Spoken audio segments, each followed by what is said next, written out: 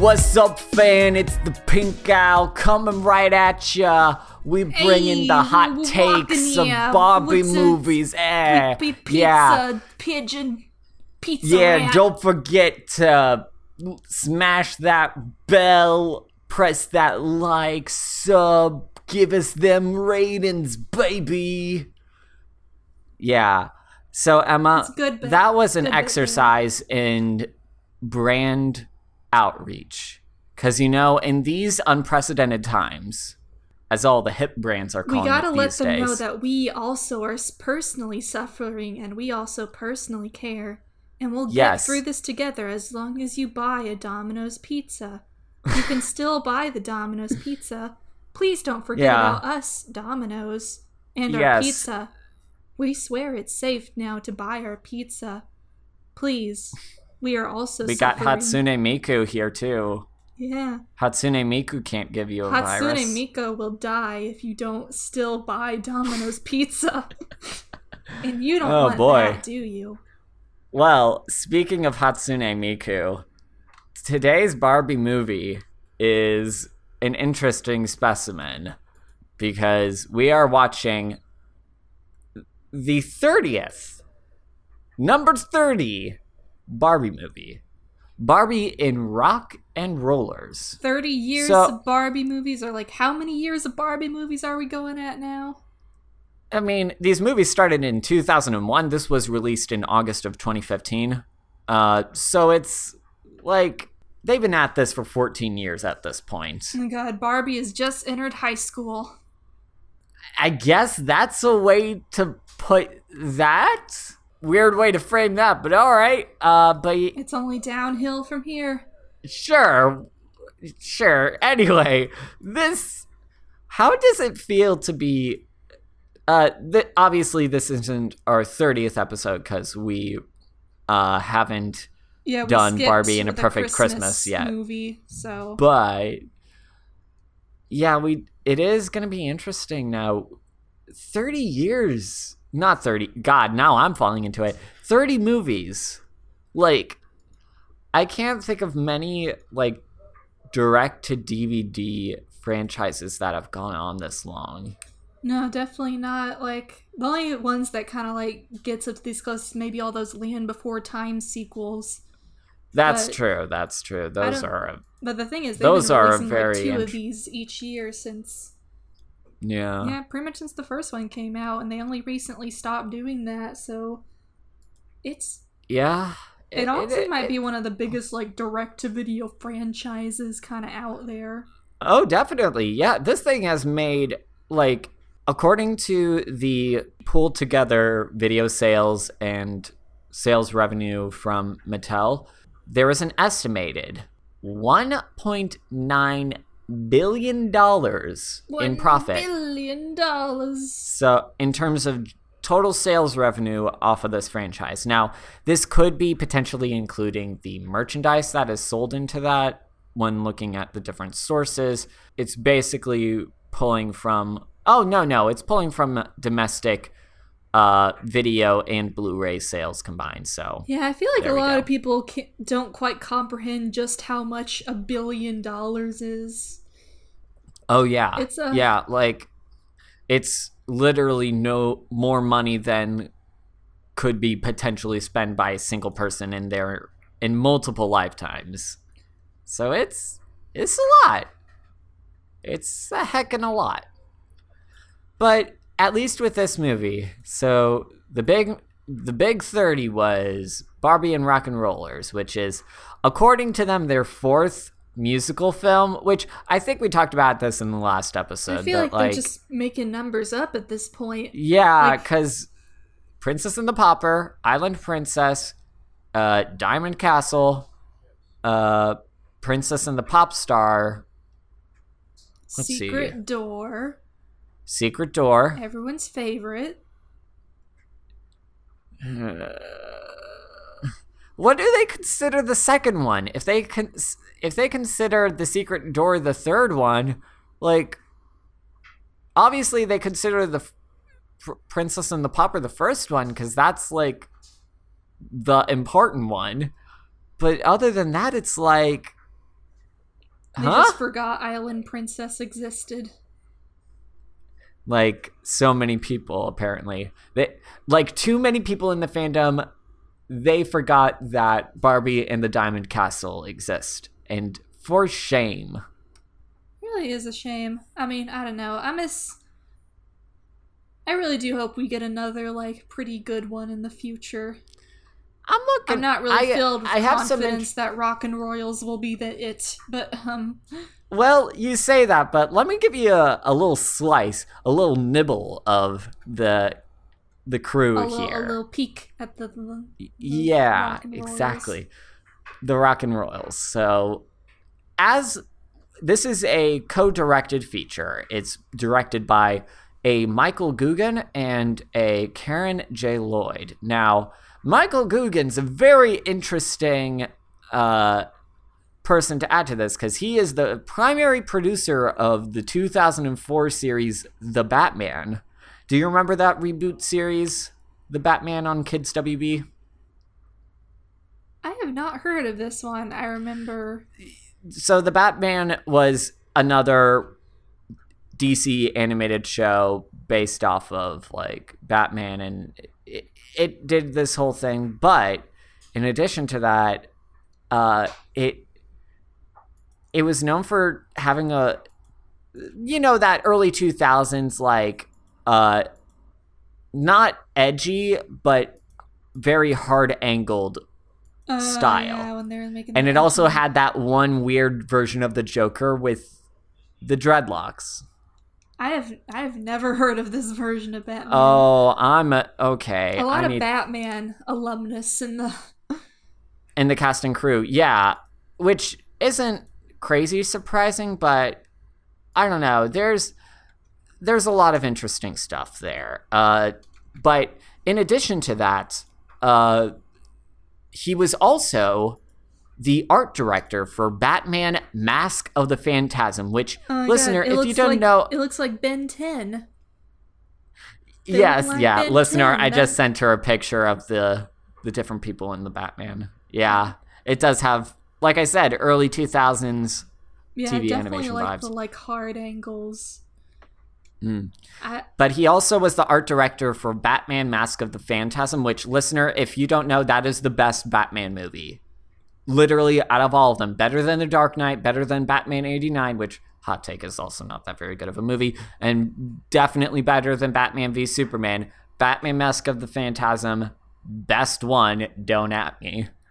I still feel the best Batman movie would be the Lego Batman movie, but, Truth be told, I haven't seen that one, which, shame on me, I suppose. Fake comic book fan over here. We got a faker.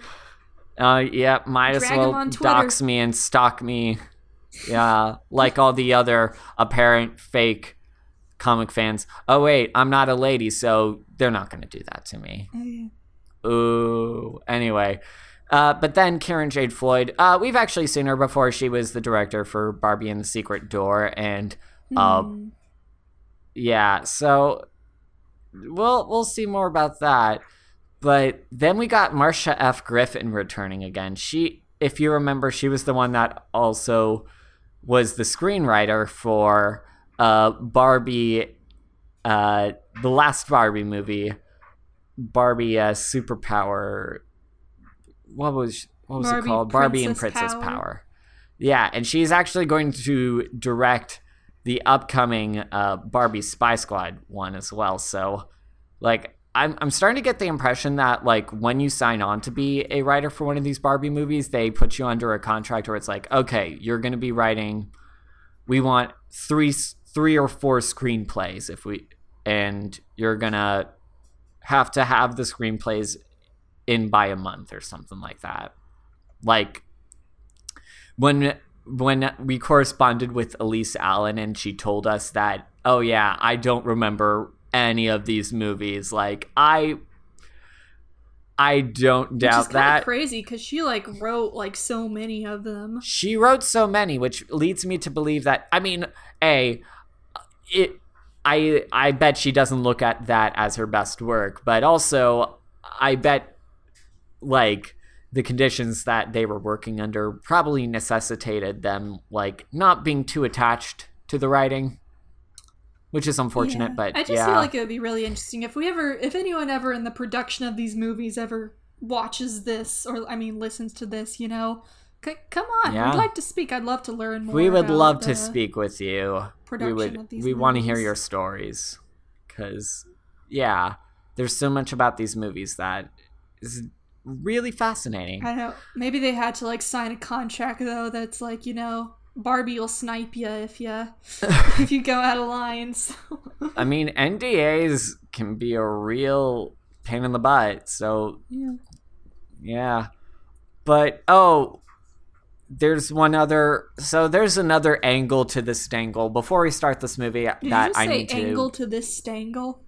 Yeah, so another angle to the stangle is there was a campaign that Mattel ran in the lead up to this movie called the Raise Your Voice campaign.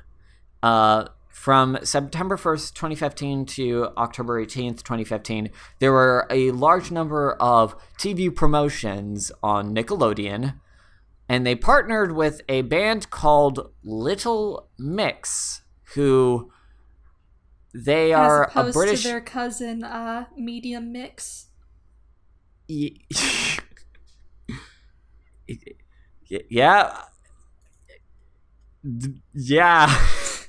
I don't know how to respond to that, TBH. But so the way that this... so basically, Little Mix, for people who aren't up to date on these different bands, so... You mean there Little isn't Mix, a dedicated fan base for Little Mix still going? They're putting their fan cams in the Twitter replies. There's a hashtag called New Era Pending. Don't know what that means. I think that's just code word for the fact that they have now split up. I don't know. But Little Mix, they were a... Oh, no. Wow. Shame on me. No, they are still active, actually. Wow. Whoops. So I guess Little Mix is this girl group. They originally auditioned on the X Factor and did stuff with that. And yeah, wow. They still got their Vivo channel and they're still releasing hits. Wow. Their most recent hit was let me see what their latest upload was. Their latest upload 2 days ago. Dang, Little Mix. Wow, I want to apologize to all you Little Mix stands out there. They're Big Mix now. I guess so. Yeah, I'm kind of surprised it took Barbie this long to make kind of a musician focused. Well, I guess Princess and the Pop Star was one, but I just remember for a time having movies and TV shows that was they're teens, but they're also pop stars because they had the Camp Rock and they had the Big Time Rushes. Do you remember Big Time Rush? I'm surprised that those are your go-to references instead of Hannah Montana. Well, Hannah Montana was a bit before this time, okay? Fair enough. And those were more kind of group focused, Big Time Rush. It was all of them, Yeah, well, don't you remember S Club 7? Nope. Does anyone remember the Naked Brothers Band? Oh, crazy cars. Yeah. Yes. That was an interesting thing. That one of the Naked Brothers ended up being in Hereditary and the new Jumanji. Yeah, and one of them actually ended up being in the Death Note remake. It really is a world we live in.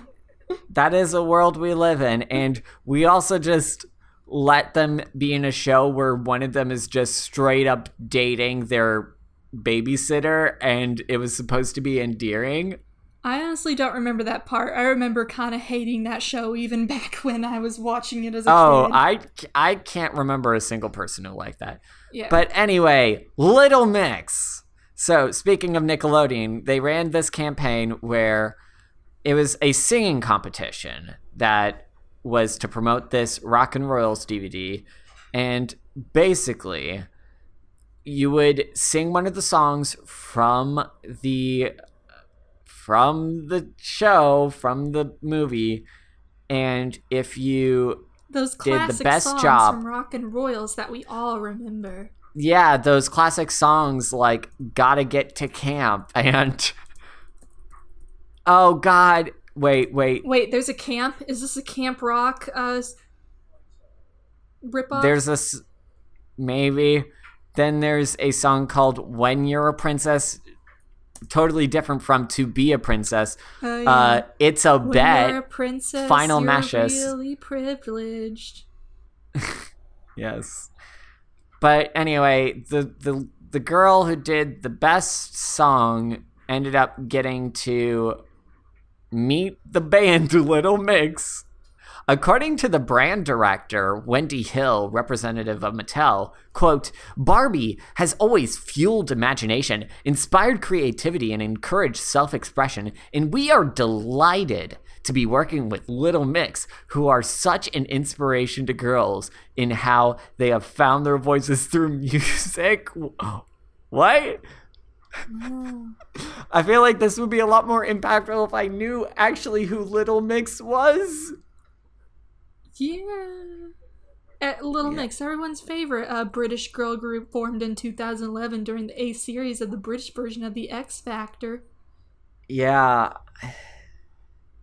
So, yeah, I don't know if this is going to result to, I don't know how it's going to factor into this movie. It's probably not going to factor into this movie, but, I feel like it needed to be mentioned. Because, this is the first time in my memory where Mattel really pulled out the stops on actually campaigning to promote one of these direct-to-DVD movies. I mean, hey, maybe they put more effort into the storytelling and the characters, maybe.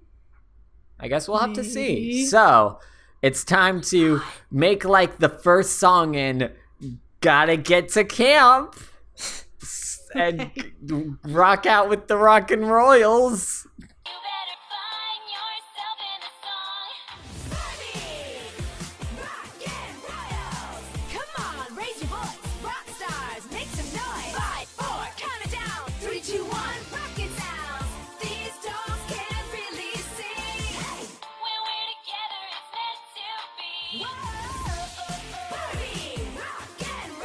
Barbie Rock and Royals dolls each sold separately. Blu-ray, DVD, and digital available September 8th. Not rated. And we are back. So, you know what? I'm gonna come off right off the bat and say it. I kind of liked this one. You know what? I agree with you too. It's a very much has the vibes of a Disney Channel original musical movie. Oh yes. Oh yes. In so many ways, but you know what? There's a reason people like those things, and I genuinely kind of like this one. It was a pleasant surprise. After yes, I'll tell you this. It was better than that zombie movie they made. Hey, don't you be disrespecting zombies. That's a classic of Disney original content. I don't know. I feel like there are only so many, hey, let's hastily explain, prejudice in a terrible fantasy setting. I don't know. But the songs slap. That's the important part, okay? Do they slap, though, Emma? Yes, they do. Tell me which song slaps the hardest. The song, or they go to the zombie nightclub and they're like, bam, oh man, and they dance with the tinfoil rain jackets. It's very impressive. Okay, actually, the fact that you were able to name enough detail from that, yeah, I'm gonna concede on that point then. I've actually watched that movie an embarrassingly amount of times. It's like a thing with me and my friends, so. Really? Yeah. Well then, we're just learning new things about each other. But yes, to your point, this is multitudes. That's true. But to your point, yeah, this is a very cheesy movie, but it is decently put together. And it only has a couple of, like, things that I really take serious umbrage with, but they do seem to be pretty much in line. It seems to know what it is, and it does a pretty good job being what it wants to be. Yes, but... You can definitely tell this is one of their higher effort outputs. Yeah. Yeah, definitely. I can see why they actually put in the effort to actually promote this with, like, this other band. But before we get into the actual plot, I need to highlight two things from the ever helpful resource Barbie Movies Wiki. So I'm looking at the... So, listener, for a little bit of context, in pretty much every entry of these movies, like, when you look at the plot detail, you will find a very, very detailed summary of each of these movies from the points of individual character interactions. Like, these things are averaging, like, 2,000 to 3,000 words long. This one is only 3 paragraphs long. It is... They did not put a lot of summary into this movie, which makes me curious, like, what made them not want to focus as much on this, because, like... I can see a lot of people kind of overlooking this movie, because this movie definitely has a lot of similarities with Princess and the Pop Star, and I could see people easily mixing them up with each other. I mean, it's very interesting that you mentioned this, because also notable on this Barbie Wiki entry is that there's an entire section dedicated to discussing the similarities between this movie and Princess and the Pop Star. Yeah. Only I guess this one has more of a group kind of ensemble cast going on. Yeah, that's true. That's true. Although there's one of the interesting things that they mentioned is that so one of the characters' name is Erica, and there's a character named Kiera. And the wiki helpfully notes Erica is an anagram for Kiera, both of whom are pop stars of their movie. Which, I mean, you're right? Conspiracy. That's a weird connection to make, Mattel. Like, I mean, both these movies kind of do with the whole dichotomy between doing the two hardest jobs in the world, being actual royalty and being a famous musician. Only this one is, like, way more, like, good and entertaining than Princess and the Pop Star was. It really is. It really is. Maybe it's because just, like, the main characters in this one came off as less, like, whiny, privileged people, you know? Though there's definitely a big privilege element in this movie. But, Yep! You are not wrong. So, yeah, I guess we might as well start off with this thing. So, this movie starts off with 2 summer camps. One both of them alike in dignity. Oh, man. I wish. Yeah, if you haven't gotten the Disney Channel original movie, it is a movie about a camp where people play music. And also a royalty camp. Okay, so it's definitely got that aspect of it.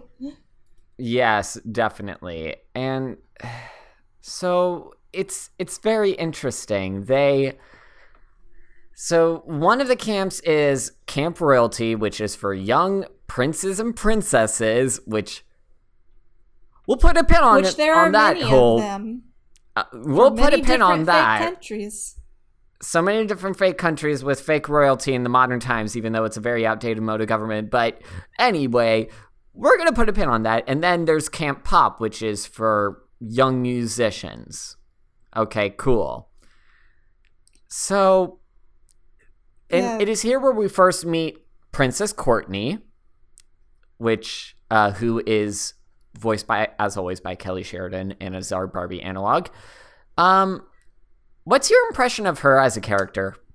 I mean, I don't know. She doesn't really stick out that much. She's just kind of like this sort of like, I'm great, but I'm not confident. Yep. Yeah, that is quite true. But in addition to that, I don't know, they got like, Yeah, then we meet our other main protagonist, Erica Juno, who is apparently this big pop star. Yeah, I kind of Erica Juno kind of stood out to me a bit in Barbie protagonist. You know, she kind of had a different look to her because she kind of has this like hairstyle and like I don't know, and she just kind of had like different vibes. I think. Yeah, like she kind of feels like true. more of the protagonist than like Barbie in this movie. So. Yep, you're not wrong. You are not wrong, but I do want to highlight one thing. So I am looking at the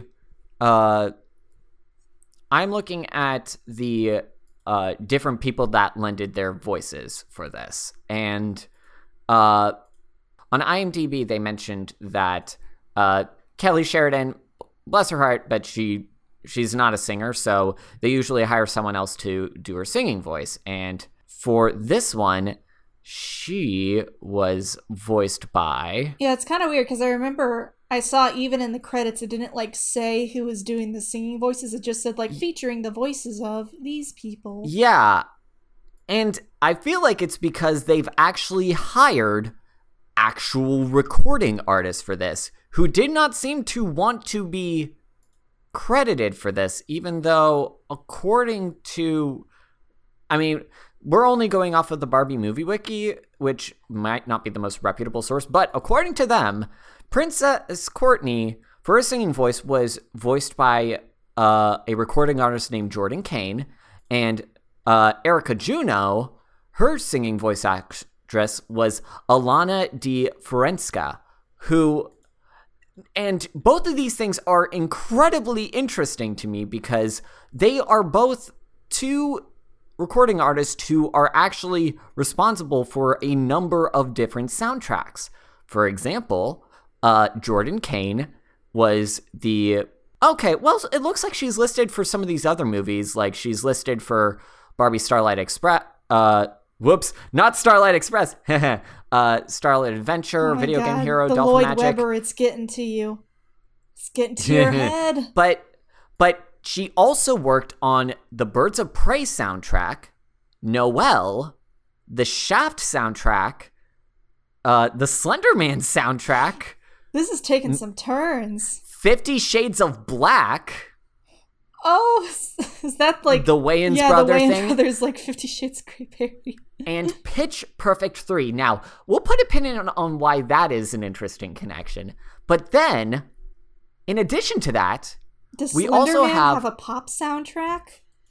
I didn't know. Yeah. For Slenderman, she did stuff for the song "Living." Does I don't Slender know. Man get a song where he's like, "I'm just a slendy man"? We can only imagine. But no. Let me get to Alana Di Forenska. So she also worked on Pitch Perfect 3, which, again, we'll put a pin on that. But she also has a lot of soundtrack work. She's been working consistently since 2005. Granted, she started off with stuff like Date Movie, Epic Movie, Night at the Museum. Yeah, she did stuff for Night at the Museum. You know, she wrote that classic song like "It's the Night and It's the Museum" and Owen Wilson is a tiny cowboy. No, there was a song called. She sang this song called "Tonight." It was a 1983 song, sung by the song Kool and the Gang. Yeah, that's the song where they mentioned the tiny Owen Wilson cowboy. I just sung it. Okay, yeah. And she also did stuff. She also wrote one of the songs for the Hannah Montana movie, and she ended up doing some other work for the Alvin and the Chipmunks movies. That's how you know she got good taste. But then she started getting in a lot more prestigious work. She like Alvin and the Chipmunks too? No, she did music for Glee. She did. I'm not argue with you about Glee being prestigious, but okay, more it's a step up. And then she did stuff for The Perks of Being a Wallflower. She did stuff for. Okay, yeah, she did stuff for the Addams Family movie. I mean, we're getting into more mainstream blockbuster movies. Oh, she also wrote one of the songs in 50 Shades of Grey and songs for Empire. Like, you think she had a rivalry with like the other person who could only get into writing songs for 50 Shades of Black? I mean, I get the sense that they might have been common collaborators. Perhaps. I don't know. This is very interesting. But they both worked on Pitch Perfect 3, and Alana DiFrancesca went on to work on Isn't It Romantic, that Rebel Wilson rom-com movie, and she helped make the music for that. And the most impressive to me, so there is a scene in this... Listener, there was a very underappreciated movie from 2018 called Bad Times at the El Royale. And Alana DiFrancesca sang the hit song, He's a Rebel. And, like, it is considered one of the coolest parts of the movie. And she was the singer behind it. So, like, we have legitimate recording artists that, like, have put actual time and effort, and I think that is reflective in, like, their actual performances. Don't get it twisted. This is some grade A Wisconsin cheese from a lyrical and songwriting standpoint, but, like, the actual skill that was put into the composition and the actual singing, it's not bad. I mean, I think the way, like, the songs are definitely a bit weak lyrically, but I mean, they sound nice. Yeah, they do. They sound like pop music you would actually hear. Mm-hmm, and they're mostly enjoyable to watch, like the song sequences in this movie. Yeah. And in the end, isn't that all you need from a musical? At least a Disney Channel style one? I suppose so. Of course, it can never live up to Bam, oh man, from Zombies, but they can't all reach those heights. But oh, jeez, Louise, I mean, how could you compete? Yeah, might as well not even try. Mm-hmm. So that was a very long tangent. I hope you guys enjoyed that, but yeah, honestly, like it feels very interesting to talk. A lot more interesting to talk about some of the people who worked on this movie than it is some of the plot beats, because some of this stuff is a little bit, at least in the beginning, it was really hard to get, like, into it. Yeah, so like, you remember this movie does not make a good first impression. You remember that SpongeBob episode where him and Patrick were gonna go to, like, Summer Camp Island, but they accidentally got on the prison boat instead? Well, that's kind of the opening scene of this movie. Yeah, where, they got so there are these we got two shenanigans. Bougie as hell camps. There's the royalty camp for, like, the royals that they're the royals, and then there's like the pop camp, which is for musicians. Mm-hmm. And they both get to their camps that are at this enchanted lake. Question mark? Okay, hang on. Let's not rush ahead to that, because but so they have these two ships, and Courtney's coming, and she's really excited to be able to leave her palace life and make friends. These ain't just like ferries. These are like private yacht. These are private yachts with like gold trim. Jeff Bezos. Yeah, this is some Jeff Bezos, Betsy DeVos bullshit. Yeah. Someone should untether them so they'll get scratches. No, gotta bring the man down. Or at least pay the workers on those boats better. I don't know. That's what they should do. I'm saying regular people should go out and give and scratch the boats. Yeah, fair. You know what? Fair. I mean, why stop there? Might as well just cut the fuel lines. Yeah. Lord knows they barely ride those things out as it is. Might as well do, how they sink ships in real life, where they just fill them with ping pong balls until they're heavy enough to sink. That's how they do it. That's how you sink a ship. You put ping pong balls in it, and then it sinks. Huh. Yeah. I've never heard of that before. You gotta get educated about ping pong balls and ships. Indeed. He said as he sipped his drink maniacally. So, I mean, Courtney's excited to like make friends, and Erica is talking about how she's tired of being so alone on the stage, and they have their meet so cute. Hard being rich and famous. Yeah, I know. Like, ugh. But right off the bat, both of these people, right off the bat, like, when I say that this doesn't give a good impression, it makes both of these groups look like very spoiled, because like there's like this person who's like just like a single bellboy who's like carrying all this luggage and back and forth and is saying like, oh, thank you for getting that. Don't forget these as well. And it's just like, this dude is probably working minimum wage. Can you guys show some respect, please? Yeah, definitely some rich BS going on, but how they distinguish these two groups is that the royals are always either the guys are wearing suit and ties at all times, or the ladies are always wearing like their ball gown prom dresses.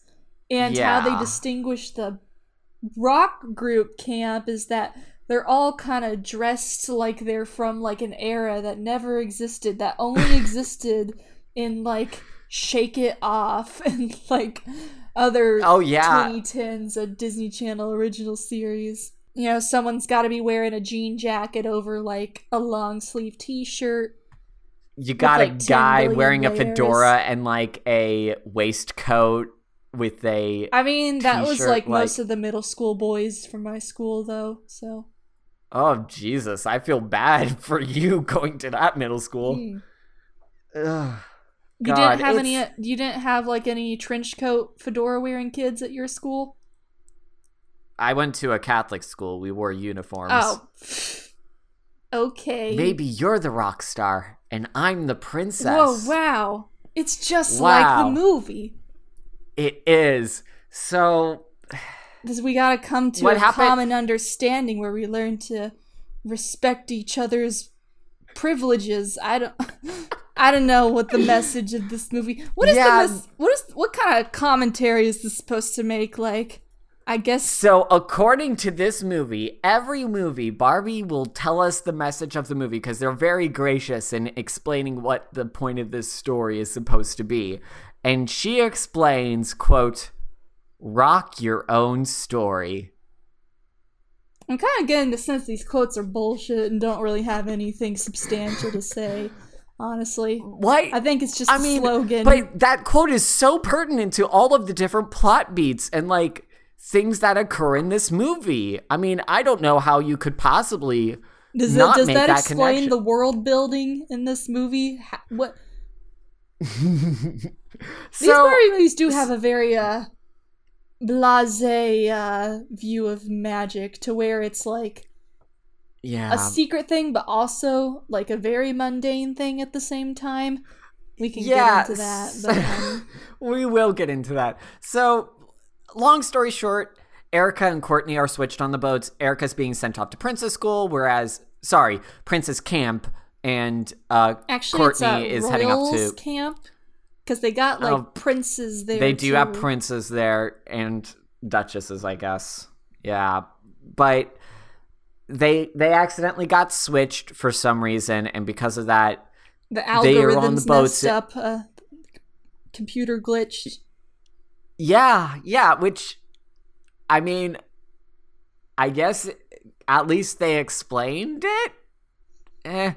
But they get to the school, and initially, no one seems to be paying attention to them. Also, we gotta mention. So, we'll get, but. Once they get to the school, suddenly they're driving on the lake and there's a giant pink cloud. Like a big sparkly pink wall. And then they like sparkly cloud. They sail into it and like disappear like it's fucking annihilation over here. It's the shimmer. It's What and is this is thing? never explained. What why is the it function is this of this way. thing? Who made it? what it does. What is it called? Because, like, they get there and they're in this, like, where it just looks like a regular lake, but they have, like, multicolored trees and the ground is always sparkly. But also, like, the Camp Rock people are surprised when magic is real. Because this movie establishes that, I guess, all the royals just got, like, magic scepters that they... Yeah. Only and royals unicorns. get access and knowledge of, and that they can use to do just random shit, just, like, by summoning things. It can, like, they established in the beginning, Courtney refills her own smoothie with that so magic. They can so create it can create food, create drink. It can create clothing. It can... And they keep this to themselves to do weird, mundane, sparkly shit. What is this world? Where are we? What is the outside world like? It sounds horrifying. It does sound horrifying. Yeah, but maybe, you know what? Maybe we're being too cynical. For all we know, this could be like a post-scarcity Star Trek type future where like to boldly go where no princess has gone before.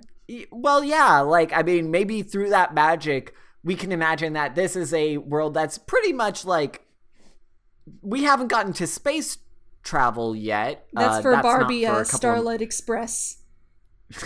but maybe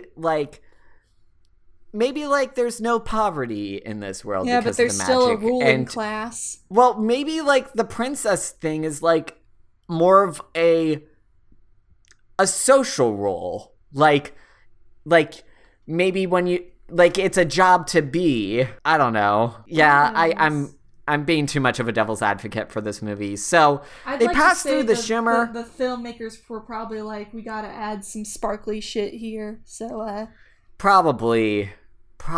I mean, I don't know what it adds to the movie. We never find out what it is. We don't know what function it serves. I guess. Nothing but the aesthetic. But as soon as they pass through, this is where the movie was the movie felt off-putting to me at the very beginning with these sparkles stuff and the existence of magic and all that stuff. But then we get to the very first musical number. As we discussed in the intro, is proudly called Gotta Get to Camp. I bet you can't guess what it's about. Yeah. So, Emma, how would you describe this first musical number? It's your very much a typical opening number. Everyone's dancing on the yacht, and then they're dancing around the camp, talking about how they can't wait to do all the fun things at camp. God, don't they love the camp. There's some interesting dance choreography. Yep. I'm not sure who will get this, but and we're not being sarcastic. Did you ever hear or see the movie Stage Fright? No. It's like, I've never heard of this. It's like a musical comedy movie. Meatloaf is in it, just so you know. And they have like this opening number where they're talking about how they're so excited to go to theater camp. And it's not really a good movie, but it's kind of like it kind of almost falls into like so bad it's good type territory. What? Academy Award member Meatloaf couldn't make that good? Hey, you know... Look it up. His presence adds something, okay? It's an interesting movie. It actually might be a good, like, bad movie night movie to watch. It used to be on Netflix, but I think it's been taken down from there, but... Couldn't handle all that meatloaf. No. They had one bite and they were like, that's enough meat for me. Netflix wouldn't do anything for love. No. I don't know what the Meatloaf songs are, to be honest, but... Oh. Yeah, they do gotta get to camp.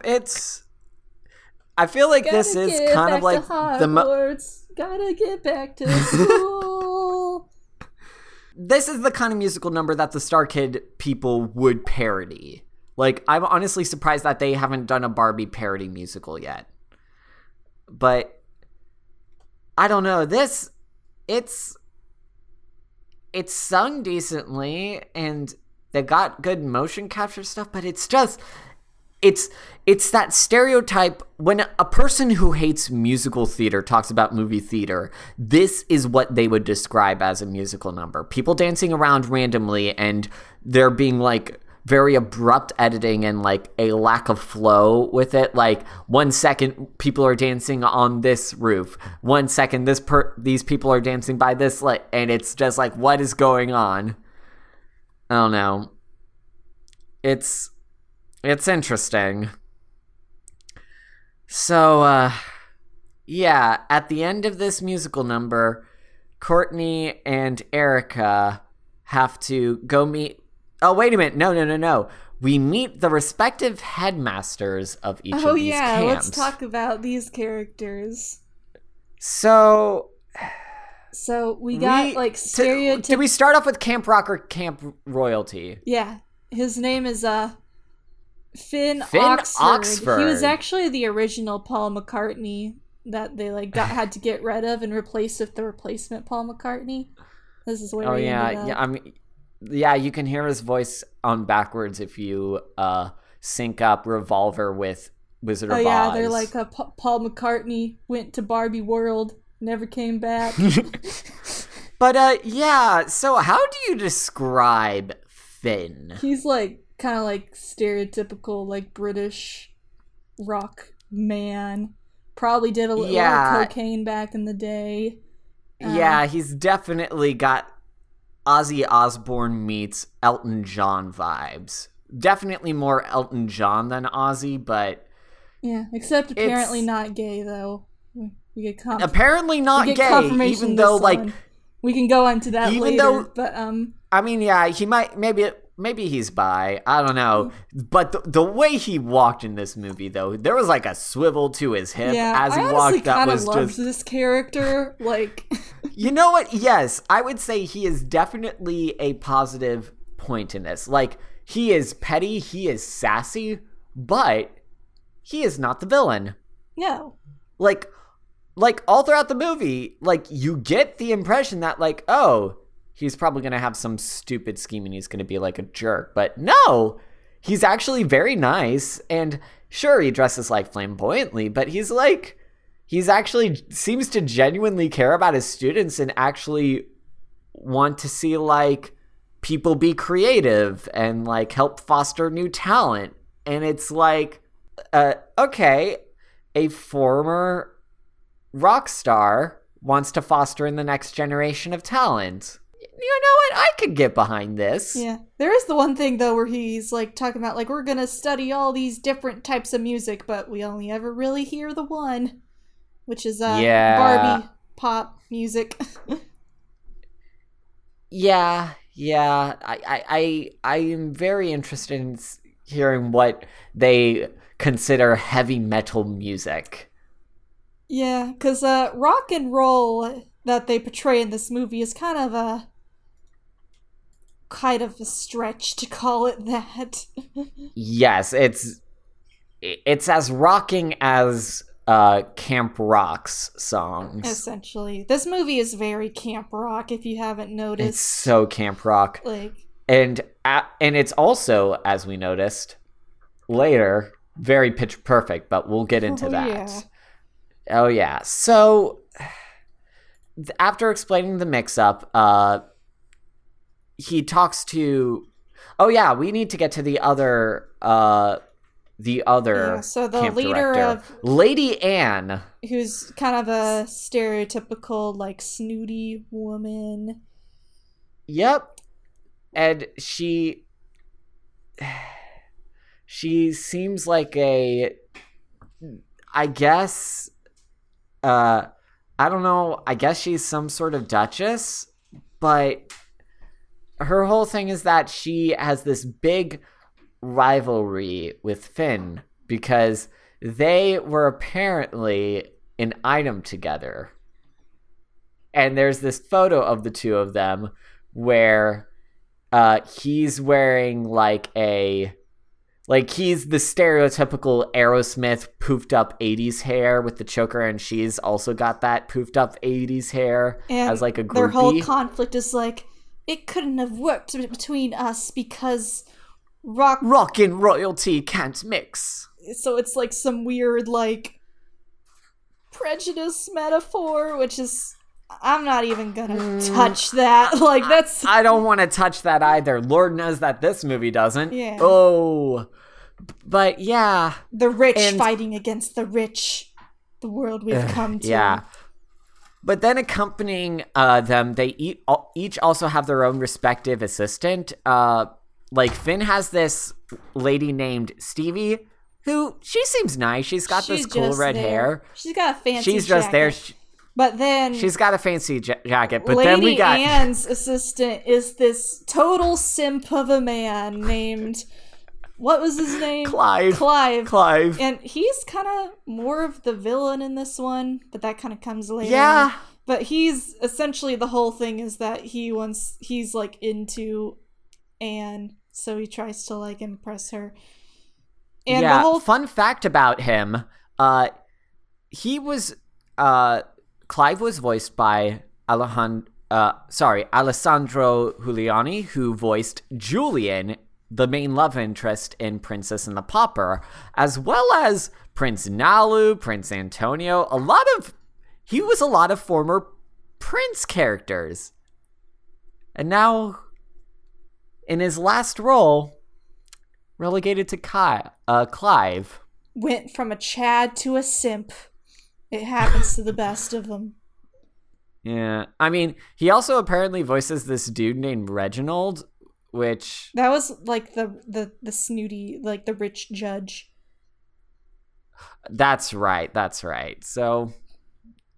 Yeah, so the whole conflict is that we gotta be like, oh, we gotta save the camp, because apparently both camp directors want to buy out the other camp so they can extend. Even though I have to imagine, with the sort of clientele that they got, like, including apparently the world's biggest pop stars and actual royalty, I'm sure, like, they could afford this. And I know for a fact they can afford this because the architecture is absolutely it's the like hell fantasy wild. Community college.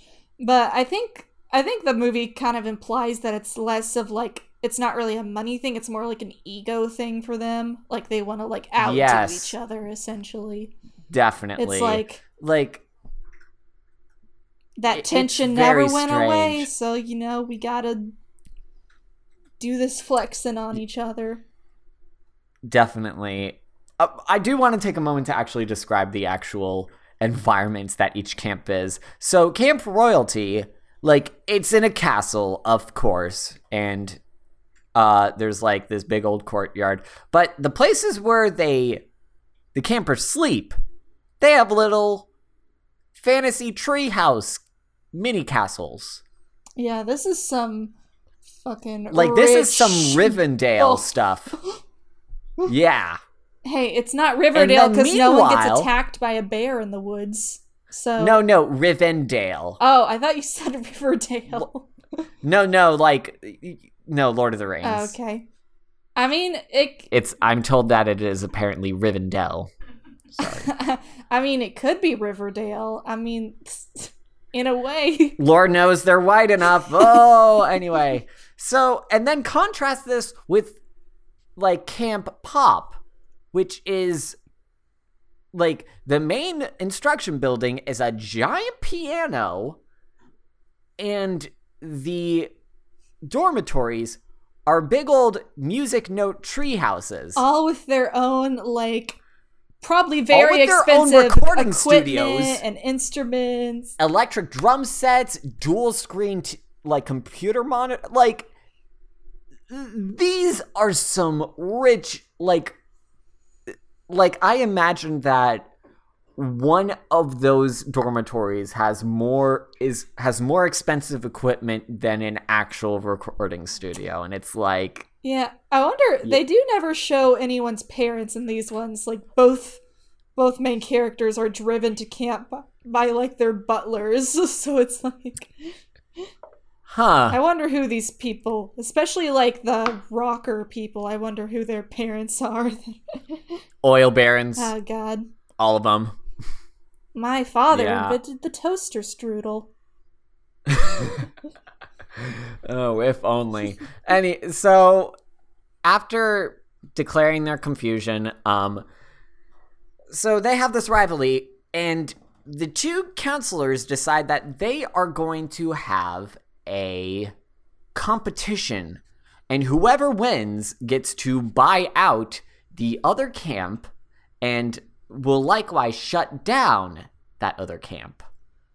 Yeah, so it is kind of a dick move of them to kind of like throw their students under the bus for their ego thing. So yeah, just because of that sexual tension. Like, but I will say this: at least the actual romance angle, it does make it feels a lot more narratively justified. Yeah, it does add kind of an interesting layer to their rivalry.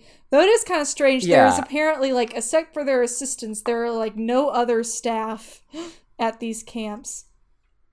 Yeah, like, but I mean, you just gotta manage. There's probably, like, some private arms group that is just lined the perimeter of this lake, just like... Oh, definitely. Like, with thousands upon thousands of dollars of military hardware on a single soldier. Yeah, it's a pretty large area. I wonder if anyone was displaced when these things were built. Yeah. That's probably another thing about, like, so when we have the opening number, there's, like, a whole bunch of, like, campers on both sides, but after that opening number, we only see, like, 8 of them from 8 or 10 from each of the camps. Yeah, so I mean, pretty much everyone else kind of disappears. Audience of people at the end, so you can assume that perhaps like only a select number of people were asked to compete in this big competition, but I don't know. You know whatever. But the whole thing is that so Courtney and Erica end up having to stay the night at their respective camps. And to be honest, we could honestly say, like, describe one of their storylines, and we would also be describing the others, because their stories are basically the same. Yeah. Like, they both don't initially fit in, but then they meet 2 different girls that befriend them instantly. One's more sensible, the other's a little quirky, and then there are these 2 cherub friends. Just like every Barbie friend. But then we got these 2 little cherub children that are like, ooh, wow, you look so cool. And yeah, there's some like weird kids that are also at this camp for some reason on both sides. Yeah, that look like they're 10. I'm pretty sure they're supposed to. I guess they're kind of the audience surrogate or something. I don't know. Perhaps. But then you also gotta get the snooty ones. Oh yeah, they the both ones have that their are own like, alpha bitches, but then they come around and everything goes good. Yep, we got some Sharpays in here. And then they start off like being unsure about this environment and not worried about not fitting in, but then they gradually join into the fun, and they find that, oh wow, I actually really like it here and enjoy the friends that I've made here. Yeah, the whole thing is that for Erica, because she's like this famous pop star, the camp director and the assistant from the royal camp are a bit more conniving in that they're like, oh, we should keep her over here because if we use her in the competition, we'll probably win. And yeah, and she's down with staying because, like, she actually gets to be herself without having to worry about, like, fans and all that stuff, which she would probably have to deal with at Camp Pop. Because apparently most of the royals just don't know about, like, famous pop stars. Yeah, which, even though, like, one of them, well, at least the counselors don't. But then and I mean, you could imagine that, like, even though Finn seems like a pretty nice, balanced dude, he probably would give a lot of special preferential treatment to Erica. Yeah. Oh yeah, so Erica has a love interest with, like, generic blonde Kenbo, which I can't remember his name. His name is, oh god, I'm looking this up. He's I think it's Edmund? Question mark? I don't know. His name is Prince Edmund. They don't do a good job actually naming these people. Like, aside from Courtney, Erica, and, like, the two headmasters, I do not remember any of these people's names. Yeah, but on the Camp Rock side with Barbie, we have another character who is also the only black character in this movie. The only major black... I mean, to be fair, Erica is a lot more... if she's meant to be a person of color, it's ambiguous at best. Yeah. So on the other side we have Marcus, who took a long time for him to get a line in there, but yeah, Marcus, like, he's an actual verified person of color in this. Yeah, and I was hoping drummer, that maybe, and he's actually, since they kind of had a thing with the group of the two girls and the boy on the other side, and the boy is the love interest, I was hoping maybe Marcus would end up being Barbie's love interest, and it would have been nice, because we haven't really had a Barbie protagonist get to have, like, a man of color as a love interest. But it would have been cool. Like, they imply it, but they just don't do anything with they don't it, really, which is like, come on, and they don't Mattel. even really imply it that much. They just don't really go there, which I thought was kind of like disappointing. Yeah, I would say that is actually a negative part. Like, I feel like the problem is that we put so much. I mean, you have so many characters in this because you have to establish so many people across these two camps, but at the same time, we don't really get to, like, get to know any of these side characters. And aside from their very basic character traits, apparently one of Barbie's friends in rock camp is, like, Southern, but the accent kind of goes away like the wind, you know. Yeah, like, she's rooming with this girl named Zia, who's, I guess, supposed to be, like, this punk girl, because she's got, like, you see, I blue and white toothpaste hair. I thought the techno friends from Princess Power had some toothpaste-looking hair, but this is some Colgate 1 out of 2 dentists recommend put an unhealthy amount on the brush looking definitely hair. And then there's Raina, who has, like, this weird orange, like, bright orange hair and then red hair, and she's, I guess, the country girl. And yeah, I mean, doesn't really dress country though. I guess she got boots, though, because everyone dresses in this weird, like, pseudo 80s, this weird facsimile of what world garments. Yes. But so yeah, that's a problem with this movie, but I need to get into, like, the ways that they actually start to, like, ingratiate themselves. So initially, Erica and Courtney, they're in, like, their normal outfits, but they slowly, gradually begin to assimilate into their groups, which, that's got some weird implications, but whatever. Like, Courtney, she's wearing this big prom dress, like, all throughout the first part of the movie. Not even, and, like, don't get me wrong, to retire for the evening, she's always in full ball gown nude. She's always in full ball gown, and it's like, girl, just wear a t-shirt, my dude. Like, it's fine. Mother does not allow the t-shirt.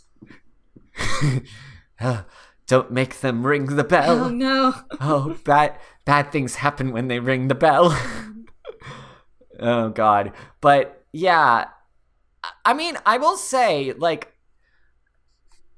another positive thing about this movie, I do like Erica's character.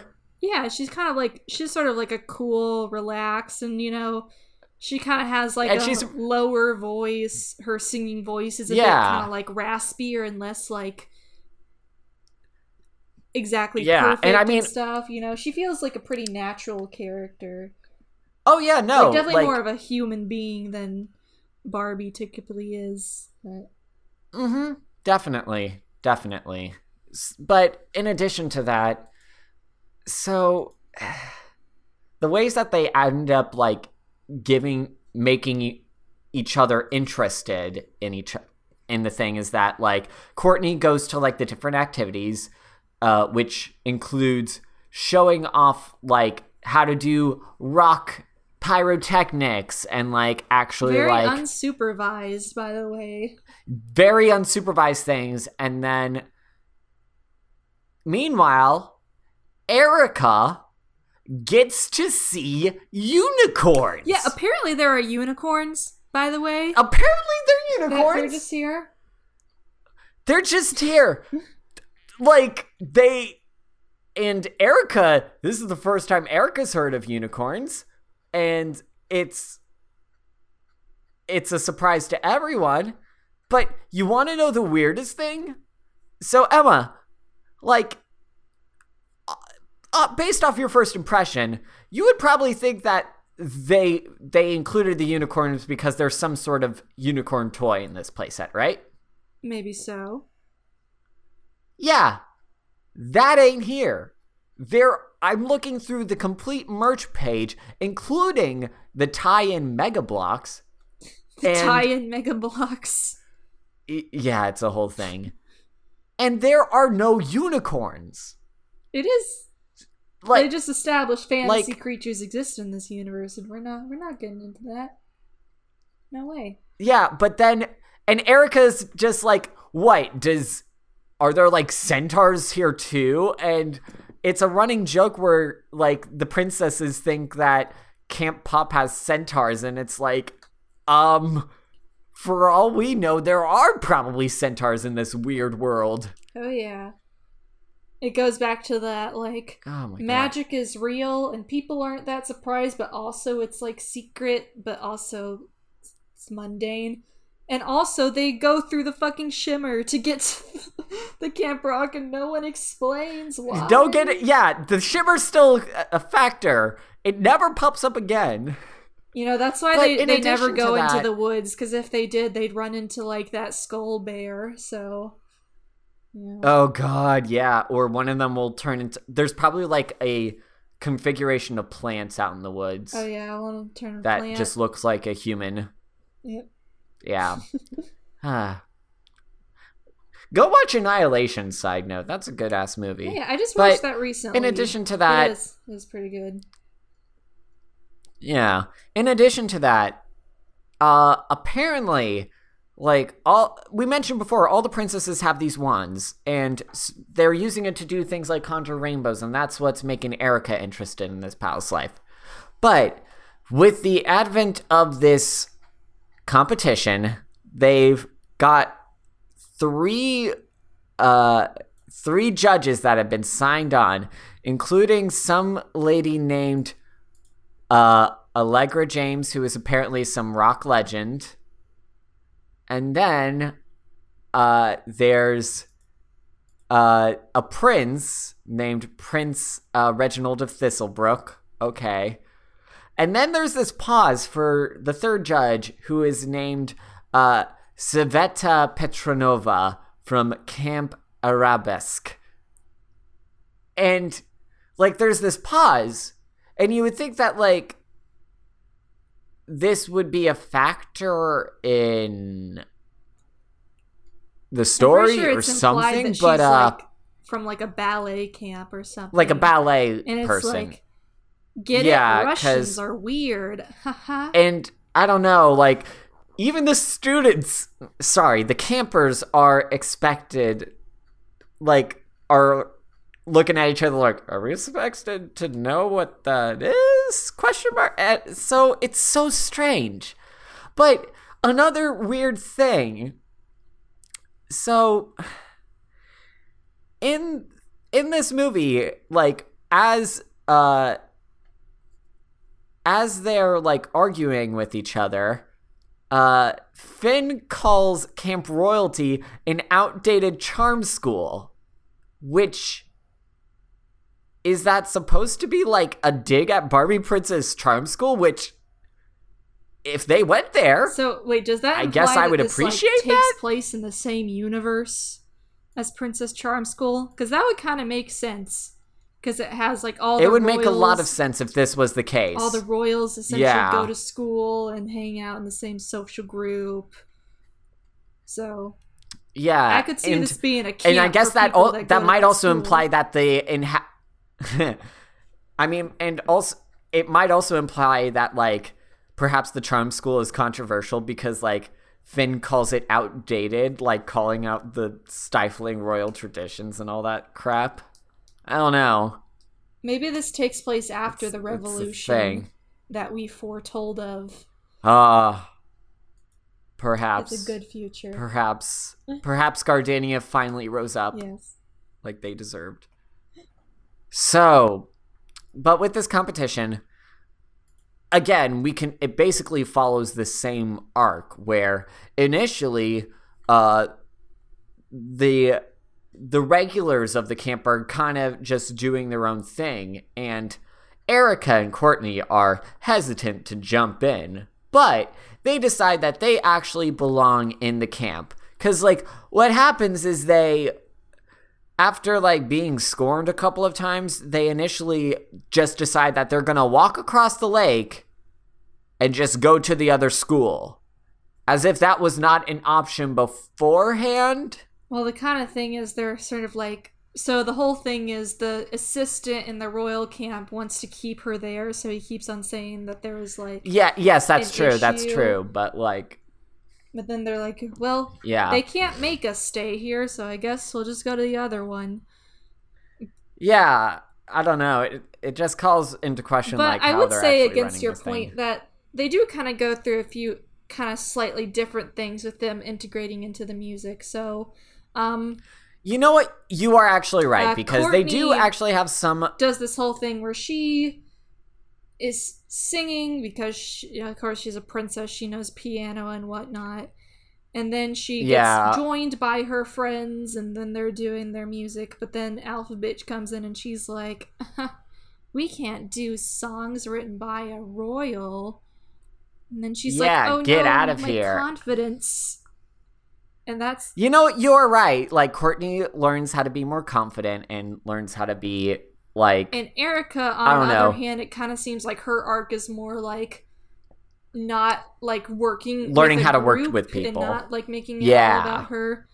So, because the rock school, they do their pop music, but now we can finally get into it, so... Yes, we can finally get to this. So, I am going to go out on a limb and say that this movie was probably some... like factor in Jordan Kane and Alana D. Fredska being hired to work on Pitch Perfect 3, because the princesses are part of an a cappella group, because it's 2015. Pitch Perfect was really big a couple of months ago. Actually, let me double check. I'm pretty sure the first Pitch Perfect came out in like 2013 or something, or like 2014. Yeah, so that's but it's still long like enough to be able the second movie probably came out around this time. It's still pretty popular. Oh yeah. It is kind of funny in that Pitch Perfect movie, like they kind of like make out a cappella groups to be a big thing in it, when that was maybe not the case in real life, but then it kind of became more of a thing after the Pitch Perfect movies came out. Yeah.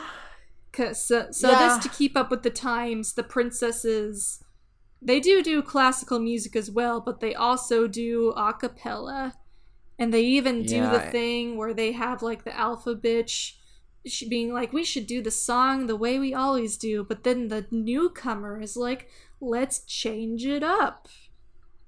Yeah, gotta add some edge. Yeah, literally, it's like, Anna Kendrick, did you know that if you play another song while the other song is playing, it can do things?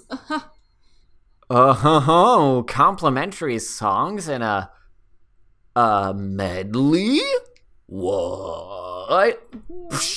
Anna Kendrick, you're crazy. Do that thing with the cup again. Yes. Oh dang, she's doing it. Special she is. Oh god. She's doing it. Anyway, I'm not a big fan of Pitch Perfect, by the way. That's my hot take. High school talent shows for years to come. You are not wrong. Yeah. Man, my sister showed me how to do the cup thing when I was in middle school in 2006. I would never have. I knew the cup thing to do cup thing. I knew the cup thing before it was cool. You see, like, everyone was into the cup thing and realized it could be easier if they just did the water bottle flipping instead, so... You're not wrong. So, yeah. By the way, I kind of want...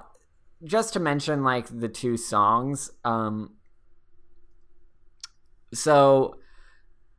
Courtney's songs, What If I Shine, is this sort of like generic inspirational type thing. And When You're a Princess is sort of like the prep girls like villainous song, sort of, where she's talking about like, oh, look how great we are being at princesses ball dancing and dresses and helping people out. And it's like, how are you helping out? But whatever. But then Erica starts joining in and does like some decently sung background vocals. Again, Alana Di Ferenska is a good singer. Yeah, and she starts, like, doing some riffs and stuff, and, like, to be fair to the other people, like, it would be kind of, like, if you were in, like, a choir situation, it would be really rude if someone started just, like... Definitely. Making it about them. So... Yeah, like, I will actually say to their credit, like, they do make, oh god... They do make the lady from this camp seem... I believe it's Princess Ah? Nope, it's not Princess that's Aubrey. One of the friends. Genevieve. No, nope, that's another it's not one Genevieve. Of the God. Look, does it really matter? Princess Olivia? Yeah, Princess Olivia.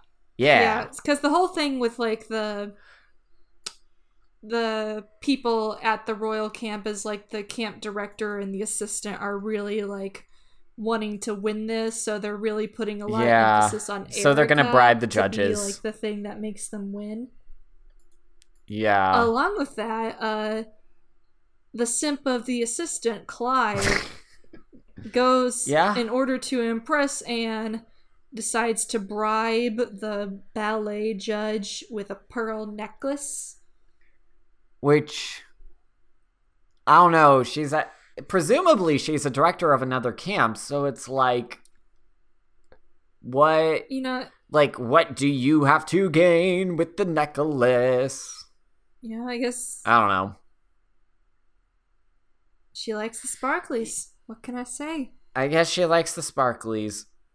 But, yeah,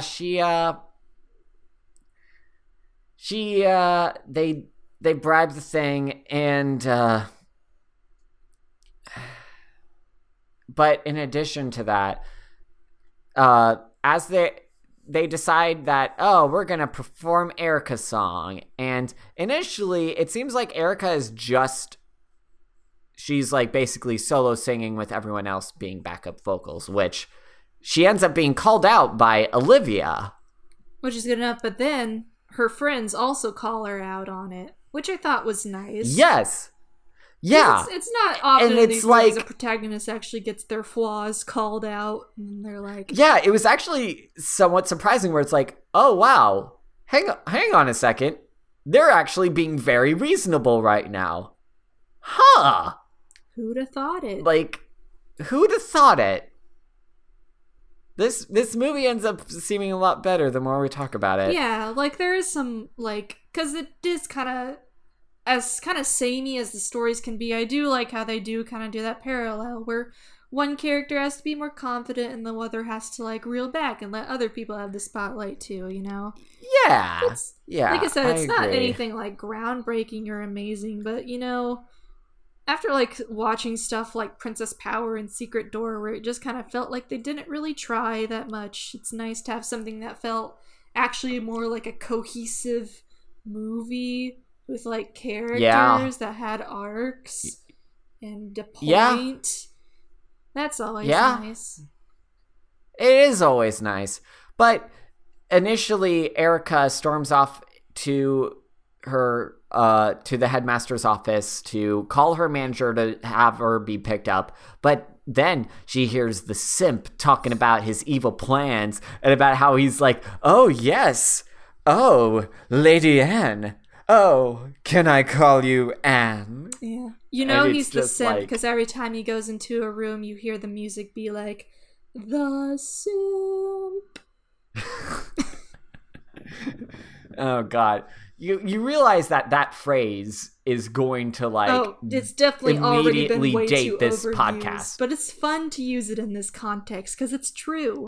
No, I'm agreeing with you, but I just want you to know that there's always a very clear timeline in terms of the language that online fuckboys use in order to describe dudes. Like in 2019 it was soy boys, and before then it was the beta males, then before then it was the cucks, and or then the before beta then cucks. It was you can combine or the beta cucks, yes.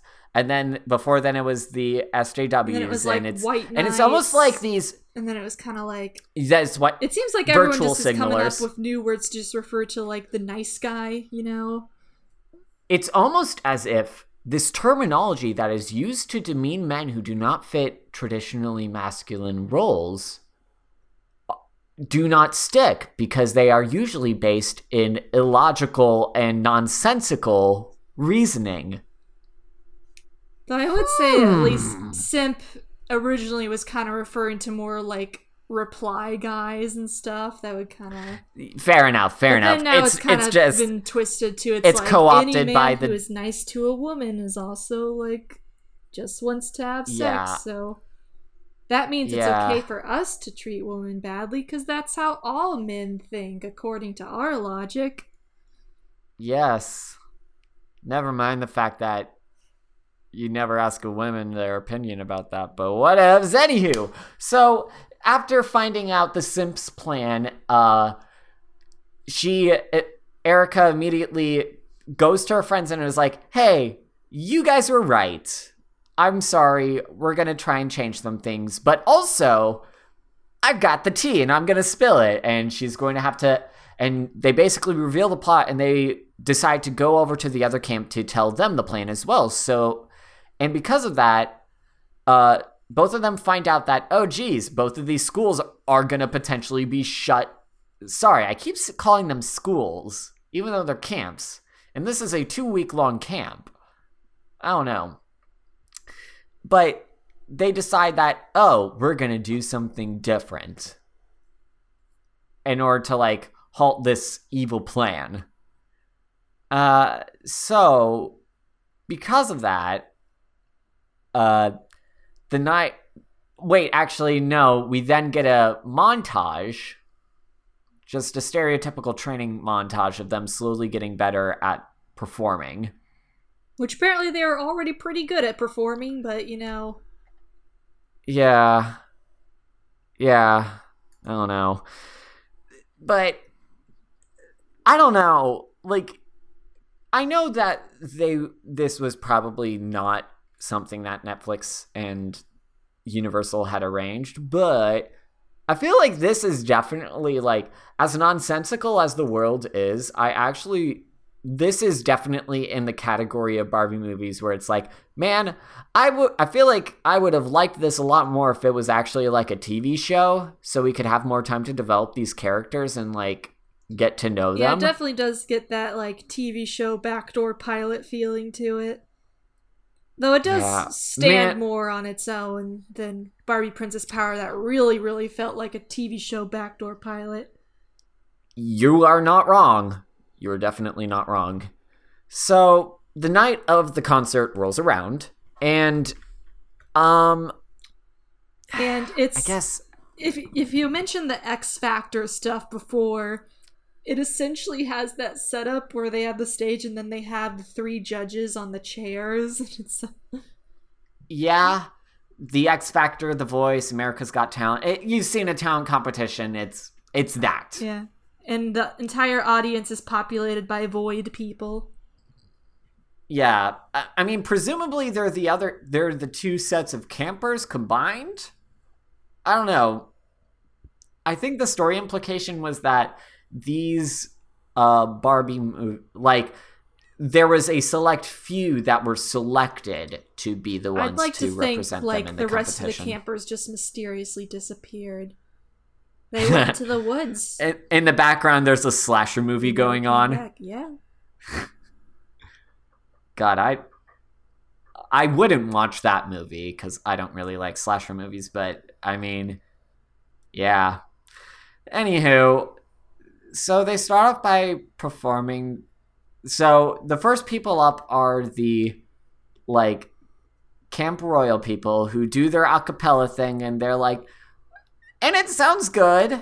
Oh, yeah. Like, also, before it starts, when Finn and Anne are, like, introducing, they're, like, kind of being passive-aggressive to each other. They are being passive-aggressive, where it's like, oh, sorry, Lady Anne. Should have worn my darker sunglasses based off of how, I don't know, I think, what was he insulting in that moment? I think he was, like, calling her teeth fake or something. Yeah. And then she's like, you know, can you believe he's single? I hear they say opposites attract. Maybe you'll someday find someone who's funny. Yeah, they're some passive-aggressive, sexual tension-laden BS. Like, I can't believe this entire conflict just hinges on the fact that these old people want to fuck each other. That's his life, really. You know what? It's a hashtag relatable conflict. I mean, haven't you ever found your livelihood disrupted by a bunch of old people who just need to get one out? To just, like, go off to the bedroom and rub one out just to chill out? I mean, I wouldn't word it that way, but, you know, I feel like that's really what our world is all about. I don't know. I could think of a couple of people who would probably benefit if they just got it out of their system, and then we wouldn't have Sonic to hear from the them Hedgehog again. and Shadow the Hedgehog.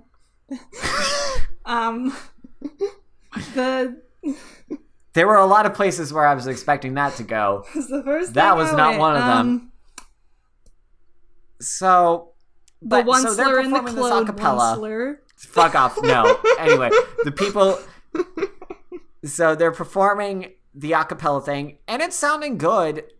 And then suddenly, to our surprise, the rock interlude kicks in. Not really much of a surprise. It's pretty obvious this is where this was going. I mean, I guess it's obvious that this is where it's going, but I didn't expect it to, like, occur so soon. But this has some, like, elaborate staging and stuff. Like, surprise, like, apparently they weren't able to rehearse this together, or if they did, they didn't show it. You think maybe the teachers would have caught in on that, but they're pretty surprised. I don't know.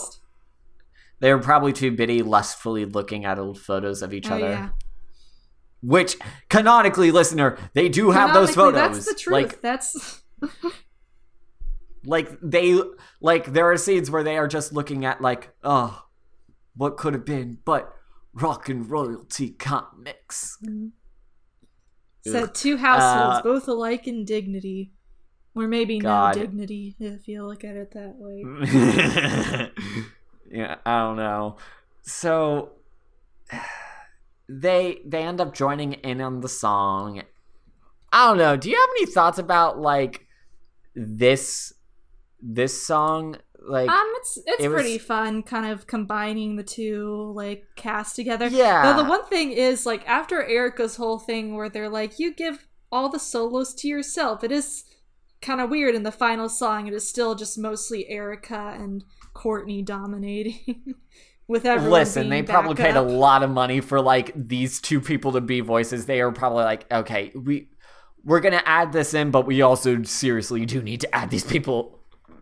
I don't know. Definitely, but it's cool because the two alpha bitches, one of them got the solo and one of them got to play lead guitar, so it's all good. Yeah, and I mean, headcanon, I think those two end up together. Oh, definitely.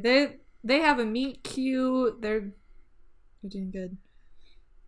They are. Essentially, so they do the song, and then Finn is like, "It's beautiful, true rock and roll." But and it's Lady Anne is very much angry at the goings on. Yeah. Which, again, it is weird to see, like, this sort of, like, I don't know, redemption thing.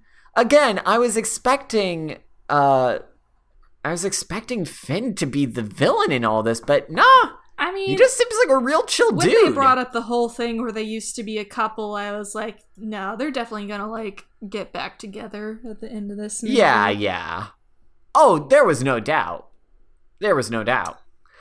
Like, listener, this is a very predictable movie.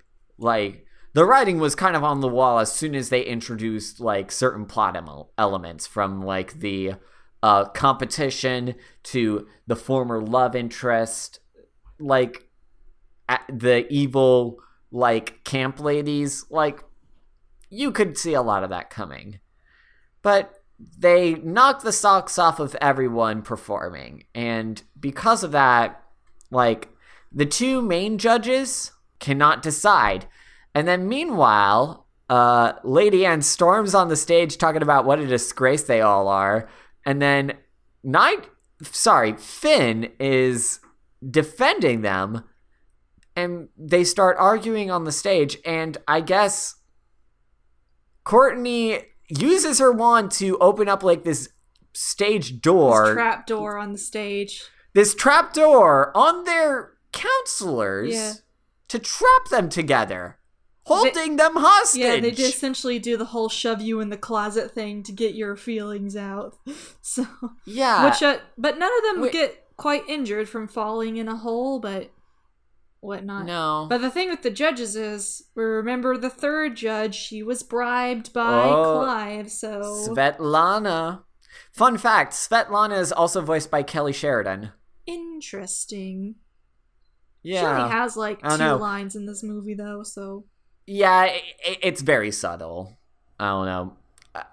You could probably guess that, like, maybe Kelly was probably like, hey, I've been trying out this Russian accent thing. Can I just try it out here? And they're just like, sure, go for it. We'll make her a ballerina, whatevs. Yeah, so because of that, she ends up voting for the royal school, and everyone's sad. But meanwhile, under the stage, our 2 lovebirds are finally having the very simple conversation, which I guess it's one of those things where the relationship ended after a weird misunderstanding, and all they needed to do was air that grievance, and they're in love again. But based off of that photo, you assume that this thing happened in the 80s. And 2015, it has been 30 years in between that, and you're just holding on to that grudge, huh? Yeah, so essentially he's like, why did you break up with me? And she's like, I thought once you became a big rock star, you would have left me, so... It was all a misunderstanding the whole time. To which he responded, you always believed that I would make it big. Oh, I love you. I mean, it is kind of cute, actually, though, but, you know. It is kind of cute. Like, I don't know. I gotta think, I always like it when movies have, like, older pairings get together. It makes me feel like there's still hope. You are younger than me. Sit down. Hey. Thirsty ass over here. Whatever. But, essentially, they let them out of the trap door, and then... And then they're like, oh, geez, this is gross, because they're making out. Yeah, but they don't actually, like, ever show them kiss. They just have them, like, leaning towards each other, and they're, like... And doing some, like, nose nuzzles. Yeah, it's like, we can have this, but, like... I mean, you just know, like, as soon as this concert was over, like, she busted out the strap-on, and they... I mean, listen... I get the impression that Finn is enough of a bro to just be all for men getting pegged. Oh, definitely. This is definitely that dynamic, but it is kind of weird how they can't show, like, 2 adults kissing, like, because they, like... Yeah. So they, like, cut away, which ironically makes it come off dirtier than it probably actually is. Oh, yes. Yes, like, the mind fills in the imagination. Yeah, it's like, very you know, well. like, it could have been just, like, a simple, sweet kiss, but from what all we know, they were, like, Frenching in front of those students, so... Oh, yeah, and, like, because everyone's just goes, like, oh, gross, oh, geez, this feels inappropriate, oh, like, ugh. I know. It's like yeah. we gotta hit that we'll save that for demographic of AO3, kids that though. go like, ew, gross when their parents kiss. So, Yeah, I don't know. I want to look up to see if they had a field day on this on good old fanfiction.net. No. Probably not, but all they got we'll see. Is Bibblefic. Anyway, yeah, it is kind of. Has Barbie ever actually like full on kissed any of her like love interest on screen in any of these? We saw some of that in the. I don't know, because I feel like that might have, but I also feel like there's an equal possibility that they don't. Like, I don't know. Sometimes kids' movies are weird about that. Yeah. Or at least, that's like, fair. Ones that were aimed at, like, really young kids. But, so after that, they're like, oh no, we're decided that, we're not gonna close the camps, we're all good. And then Clive comes up and he's like, but Queen, you were supposed to step on me! And he's... To which... they appropriately put him in the trapdoor. Oh yeah, they presumably forever. He probably died of starvation. Oh yeah, they never let him out, so we can just assume they just left him down there, like Cask of Amontillado. They forget about him, and like 10 years down the line, they're like, "How'd this skeleton prop get down here?" But not just that. Like as soon as he cries out, "I bribed one of the judges!" Like. They look over to Svetlana, and we just hear the distant sound of a car driving away while the chair's like spinning around. And it's like, I mean, he just gave you a necklace. Like, what's the big deal, my dudes? I don't know. I guess they were like, it's not like this thing was like, they were probably gonna reprimand her for like taking a bribe. So. But she's not in a political position of power. We don't know that. We don't know how the political systems work in this universe. Maybe she's also royalty. Fair point. But because of that, the group decides that Erica's not going to go back to being a solo rock artist, and she and Princess Courtney are going to start a band with all their friends called Rockin' Royals. Cute card. Yeah, and the movie, and at first we were like, oh geez, I guess the movie ends up there, but then we just get like a straight up music video to end this off with them dancing called, it's to their song What If I Shine, which they played that earlier, but this is like a remix. I'm not sure if it's just me, but it definitely looked like more like kind of fluid animation than the rest of this movie. Like, this was made to be their music video and stuff. Yeah, which... like, they released a bunch of actual, like, music videos, including, like, a special music video that included, like, the dance challenge winners. See?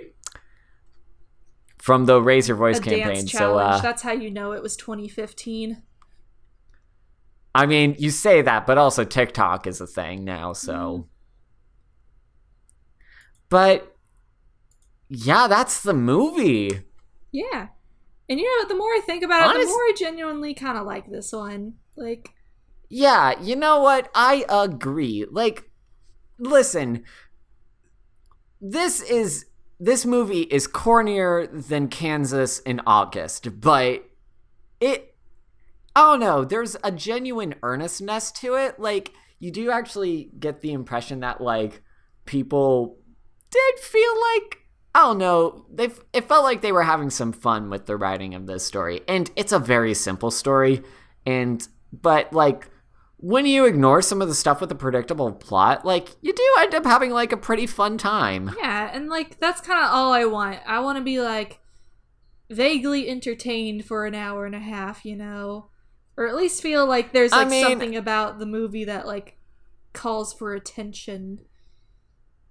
And I mean, I'll say this, like, it's definite, I don't know if it's, like, A-tier Barbie movie, like, unlike I don't know, unlike Magic of Pegasus or S tier, but I think it's definitely like at least a high B tier movie, you know? Yeah, I agree. Like it definitely acts as a rebuttal to all the people who are like, ew, the new Barbie movies are bad. Like I could see someone, especially if they're like a kid, like really enjoying this, and you know, like it's kind of the best version of the movie it's trying to be, it could be, you know?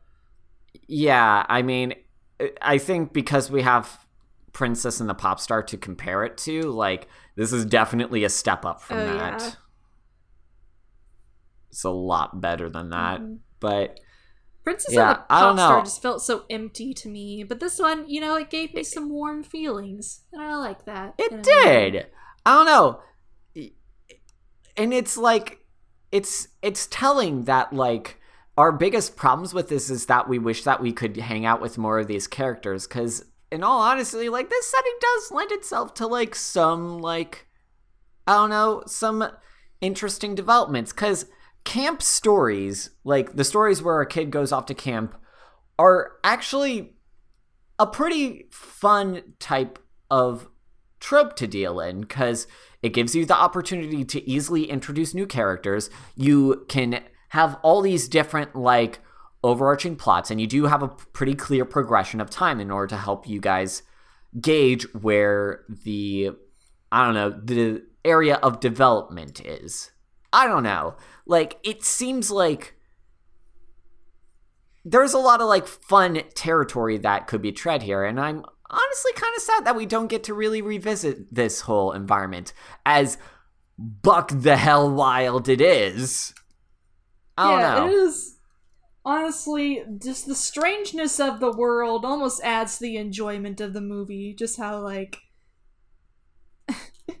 just the weird universe this world occupies. It's just kind of funny to me. I don't know. I guess. I don't know. Maybe we've just, like, gotten so used to this just like... We've been numbed. Oh, okay, I guess magic exists, but we're not going to explain it. The sparkles have embedded themselves in our corneas. Perhaps we've gotten the pink shimmer. Maybe that's where we're living in right now. It's like, it really is like that movie Annihilation, like we went in. But when we went in, like, our DNA got changed, so now, like, the world is... It fundamentally changed us over time. It all makes sense now. Is Oscar Isaac even really Oscar Isaac? I mean, given the thirst tweets I've read about him, probably. And even if he isn't, would it really matter? Because in a kind of way, isn't he still... Oscar Isaac just the same? Why don't you know what? Yeah, let's make a 40-minute YouTube video that just meticulously explains that. Annihilation ending explained. Ooh, red circle. Yeah. Anyway. Yeah. So that was Rock and Royals. So that was the movie. Pleasant surprise. You know? A pleasant surprise indeed. It definitely didn't give off a very good first impression, but I don't know. Yeah. I feel like if they were able to divorce themselves from some of those sort of, like, tropes of, like, oh, I'm a princess that somehow has magical powers, like, I feel like that's something that the movie could easily do without, because the magic honestly doesn't really factor into a whole lot of this stuff. At the very least, like, we didn't need, like, random scenes with unicorns. Like, I was very much expecting the unicorns to be a part of the climax, but I don't know why they're here. They just wanted to have unicorns. I guess, but at the same time, like, I mean, if you're gonna put unicorns in there, I'm surprised Mattel didn't make, like, a unicorn tie-in toy to this. Like, you know, sometimes a unicorn is just a unicorn. How? They're just unicorns. Indeed. So, so what's the next Barbie movie we're gonna watch? the next movie we're going to watch, we're actually going to be returning to the Barbie and her sisters movie series. So it's going to be Barbie and her sisters in The Great Puppy Rescue. And if I'm not mistaken, I think this is actually Kelly Sheridan's last movie as Barbie. Is she? I could have swore that she's done stuff for some of the other. Oh my God, you are right. Oh my God. It's her last one. I mean, when we go back and watch Barbie Christmas Tale or whatever, I think she's in that one as well. Yeah. But, yeah. She would soon be replaced by Erica Lindbeck. Which, you know what? Kelly, you done good with a lot of this stuff. And Erica has also put in a lot of work. I sincerely hope that she did not get a lot of flack from, like, the Barbie fans. Yeah, I mean, well, they did, like, replace Kelly Sheridan for a while, like, during Mermaid Tale. Yeah. And stuff, but... Yeah, but apparently... we can go into this more a little later once we get to the next Barbie, once we get after Barbie and the Great Puppy Rescue. But yeah, Great Puppy Rescue. Kind of not sure about that one. I mean, it's the same group of characters as Barbie and her sisters in that ponytail.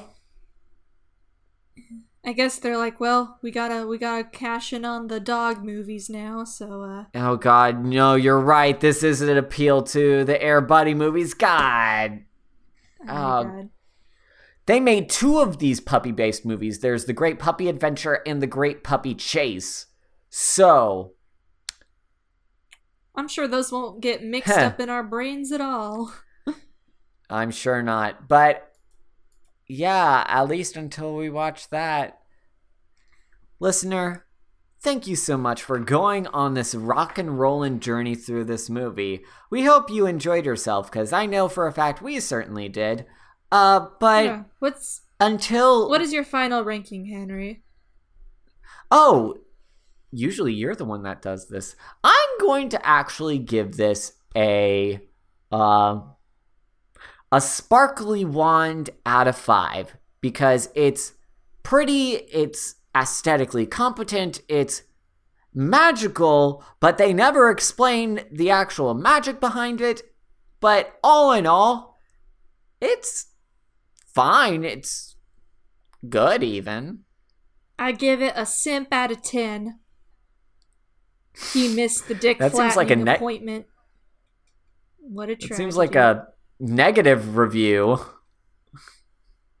Depends on how you look at it. I mean, okay. Anyway, if you enjoy the work that we do, feel free to follow us on Twitter at PinkIslePod. But Emma, you done do the writing. Yeah, I work for the Shield at USI as of the recording of this video. You say that always with... Though I'm very much nearing towards the end.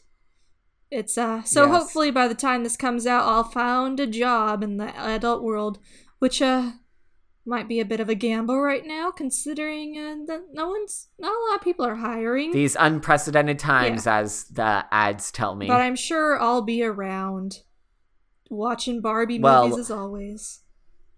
Oh, well, we appreciate you being around, Emma. Who's we? But me and the listeners. Okay. I know for a fact that plenty of listeners genuinely appreciate you. I mean, Lord knows they probably have a hard time dealing with my ass, but I'm pretty sure they appreciate you too, Henry, considering you edit everything and you do the advertising and most of the work, to be honest, so. This is true. Mm-hmm. But, well, with that said, listener, if you appreciate all the stuff that I do for this, you can also follow me on Twitter at CathmanHenry, or follow my Tumblr portfolio page, henrycathman.tumblr.com. Subscribe to the YouTube channel, youtube.com/henrycathman. Or if you want to access some special stuff, chuck me a buck on Patreon. All of my exclusive content is accessible by giving me $1 a month, and you get episodes a little bit earlier. So, I think that's about it. Yeah. So, Emma, am I forgetting anything? Are you? Did you kill the alien at the lighthouse, or are you the alien? I can't guess how many people have actually seen Annihilation that also listen to our podcast. What? Maybe they'll be intrigued enough they will, and then they'll get the joke. I suppose so. But until then, remember, kids, don't be a simp. Be a Chad. Be a Finn.